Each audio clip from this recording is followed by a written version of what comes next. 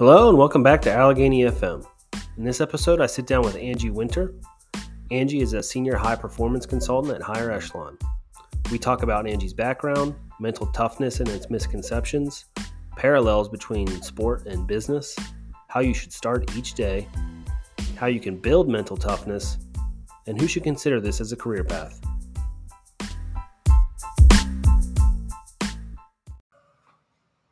Episode supported by HigherEchelon. Visit higherechelon.com for more info. Hello, everyone. Welcome back to Allegany FM. I'm joined today by Angie Winter. She is a senior high performance consultant at HigherEchelon. Angie, thanks for joining me. Thanks so much for having me, Franklin. If you wouldn't mind giving the viewers and the listeners how you ended up at HigherEchelon. Again, you're a high performance consultant. Kind of go into what that means and kind of what you do. Sure. It's kind of a long story, but I'll keep it brief. So my background is actually in sport and performance psychology. I did my master's, my PhD in that, and I thought that I wanted to work with athletes, teams, coaches, and teach them sport psychology, skills and tools, really to help them to be their best on a more consistent basis by incorporating and integrating mental skills. And I started off my career in sports psychology. So I worked at University of Georgia, and then I got a really interesting position at the U.S. Military Academy at West Point. And at West Point, I worked with some of the cadet athletes, but I also worked with cadets that were struggling from a military or a academic perspective. So what I saw there was that these skills and tools don't just apply to athletes. It's really broader than that. And throughout my time there, it was really fun. It was exciting. I'm always learning something new. And I even had some of the cadet athletes come back after their graduation and say, hey, I'm using this stuff now more than ever that I'm out in the operational army. And so from there, I knew that there was something more than sport. I love sport. I always will, but there was just something more. So I ended up partnering up with HigherEchelon for a couple of years as a contractor and worked on a big government contract with Eric Bean, who's another one of our colleagues. And with this contract, I was working with people in the workforce. And so I was sharing some of the same tools that I would share with athletes. And the feedback I was getting was, oh my gosh, like this concept of mindfulness, this is going to change my life. And that level of feedback really hit me hard. And so really was enjoying what I was doing with HigherEchelon. There was an opportunity when we had another large government contract that hit for them to bring me on full time. And so they did that. And I've been here ever since. What, like, how would you explain mental toughness? I think there probably, even for me, like when you hear that, I probably have some misconceptions of what mental toughness is. I think the first thing that I can think of is kind of, I guess I want to say ignoring your emotions or feelings, like be mentally tough and, push through it. But is that wrong? I'm assuming it's wrong. Well, I would say you hit on probably one of the biggest misconceptions. That mental toughness is about toughing it out, figuring out how to get through it no matter what. And really what I teach are the mental, emotional, psychosocial principles to help yourself to process and understand what's happening in a better, more efficient way so that you can perform at your best on a more consistent basis. So we have all these things that are constantly bombarding us. And whether those things are external, like distractions and stressors, demands, threats even. So we've got all of those things externally that are coming at us. And then we also have internal ones. So we have all of our thoughts, all of our worries, all of our fears, all of our doubts. And all of those things not only are mental and emotional, but they create physical challenges for us as well. the more stressed out we are, the more anxious we are, probably the more tense we are as well. But we don't think about how the body and the mind are interconnected. And we might try something, and then if that doesn't work to help manage the stress, we might try something else. But typically people aren't really attacking the problem. And so I like to approaching from both a physiological and a cognitive perspective, so that we're addressing both sides. So the people are probably trying to fix the symptom, not the source. Is that a phrase people Exactly. use? Exactly. Not to act like I sound know medical terms. Nope, you're hitting it right on. And I'd say one other misconception is that anything to do with psychology, it means that I'm messed up and I need to go see a shrink or go to therapy. And what I love about sport and performance psychology is that it's much further on the other side of the continuum of health, where we're doing really well, we're functioning, but we're trying to be even better. And so everybody has normal everyday stress, maybe even anxiety, work stress, life stress. And so all of us can really use a little bit of help. And that help doesn't have to be talking to somebody. It could even be, going to a workshop or reading about, what are some tools or strategies that I can put into place that are going to help me to manage things more effectively. You brought up books, and I love to read. Do you have any quick off the top of your head? Do you have any book recommendations? I've got so many. I need a category. I love books. That's a good one. We'll come back to that. You had mentioned you started off in sports, and then now you're kind of in the business world. Are there big differences between the two? Are they kind of parallel in a sense, as far as mental performance? Getting the best out of each day, like you had said. Yeah, I think there's so many parallels, and that's what's been so fun about my kind of transition or evolution to the business world from the sports world, is that performance really is performance, whether it's on the athletic field or it's in our office, or as we're presenting or doing a proposal, anything like that. I think some of the biggest differences are the consequences. And that absolutely applies across military as well, because, working at West Point, the cadets were preparing for combat operations and teaching them skills and tools that they can use on the battlefield is a complete different mentality and perspective than the basketball court. Basketball court is still extremely important, and that's where many of their passions were, and they had a lot of goals to reach there, but the consequences of winning and losing were very different.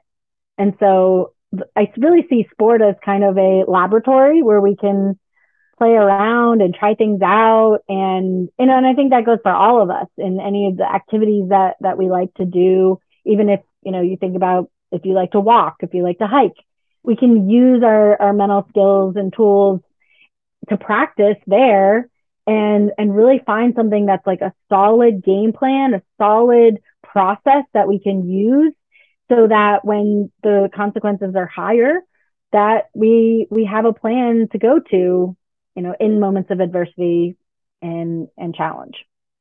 How important do you think the first part, like the first 30 minutes to an hour when you wake up? I read something the other day where this entrepreneur was saying, the first 30 minutes of his day is the most important. He doesn't look at his phone. He doesn't get on like his businesses. He really uses that first 30 minutes to meditate and kind of like get in the right state of mind to attack the day, basically. Would you agree with that? Is that something that you teach or have come across? It's not something I specifically teach, but I do agree that how we start our day is important, because that it sort of sets the tone. And if we wake up and our mindset is focused on, how bad of a night's sleep we got, or how our body's feeling and it's not good, or worry or dread about what's to come that day, then what happens is we sort of seek out assurance on whatever our mindset is. So if we've already labeled the day as today's going to suck, then we're constantly looking for little things that agree with us that, yep, today does in fact suck. Versus if we set the intention on our day right off the bat of, hey, what opportunities can I face today? What are some of the great things that can happen today? It really sets your day up in a very different way, so that we're really looking for the positives and the opportunities we have, instead of knowing that there's going to be bad things that are coming. I guess where I'd be a little different in what that entrepreneur discussed is, I think we can change it at any time. So let's say we start the day off and it kind of goes downhill and, things are not going well. It's all about awareness. And if I can catch it, I can catch myself saying, today really sucks, or I can't believe this is happening. If I catch that, then I can do something about it. And so, maybe my process is that I recognize that it's happening. I take a really good deep breath, or maybe 5, and then I set a new intention. So here's how I'm going to turn this day around. I don't think we just have one chance to get it right. We have many chances, but we have to be aware that we're doing it. That's a good point. I think as you were explaining it, I was thinking about the term self-fulfilling prophecy, where, like you had said, like if you're in a state of mind, you're going to search out things to reaffirm, like, yeah, this does suck, and this is why. Look, I can prove it. What other advice do you have for somebody that's trying to build mental toughness? I think what you had said is a piece of that, being able to recognize your mental state where you're, looking for negative things or having a bad day. What other advice do you have for building mental toughness? Sure. So I think one of the really important pieces is understanding what we're focusing on. Focus really integrates into a lot of different areas in terms of mental toughness, because what we're choosing to put our focus on, and I'm very intentional about how I describe that, is what we're bringing into our mind and our body, really. And so if we're choosing to allow all these distractions to come in, then we're not going to be focused. And so many of us have just extremely busy work days and a lot of competing tasks and different demands. And I think that pretty much most of us are really bad at navigating that smoothly. And so it's the way that the brain works is that we really only can focus 100% on one thing. And if we're trying to multitask and we're trying to do multiple things at the same time, we're going to start making mistakes and our efficiency goes way down, because we can't multitask. What we can do is shift. But even if I'm shifting, okay, I'm typing an email, I'm answering a Teams chat, I'm working on a proposal, and I'm on a video call. Like, we're really not doing any of those things well. And if we're shifting between all of them, it's going to take us so much longer to get any of them done. Instead of be on the video call, okay, when it's over, now answer the IM. When we're done with that, answer the email. And when we're done with that, so if we do things a little bit more systematically, give full focus to each one, we can be so much tougher, because we don't have, we're not being pulled in all these directions all at the same time and almost feeling like a victim to what's happening to us, instead of being a proactive, just like, I'm in charge, I get to control myself and my time, and here's how I'm going to do it. Okay. So I think that's a big one. I like what you said. It reminded me, there's a guy named Cal Newport. He has this book called Deep Work. And what you had said about switching, what people don't realize, because a lot of people think that they can multitask, but according to him, like, it creates like a mental hangover. Like if you're on a video call and then you Mm-hmm. switch over to do emails, so like your brain can't, it doesn't move that fast, even though your brain is very powerful. But Mm-hmm. that's awesome. That's great advice. Yeah, that's a great book to recommend too. I love Cal Newport. Yeah, and What would, I could give you a whole bunch of other skills and tools as yeah. well. But I think focus is just one that we all need right now, with all of the demands of work. And I think in our a remote virtual environment, it's almost gotten a little worse. And the other thing that we are expecting ourselves to do is just go from call to call to call to call to call without really ever decompressing. And when we do that, the way that stress builds is it just keeps adding, adding, adding, adding. And then at some point, we're going to fall off the metaphorical stress cliff because we've reached overload.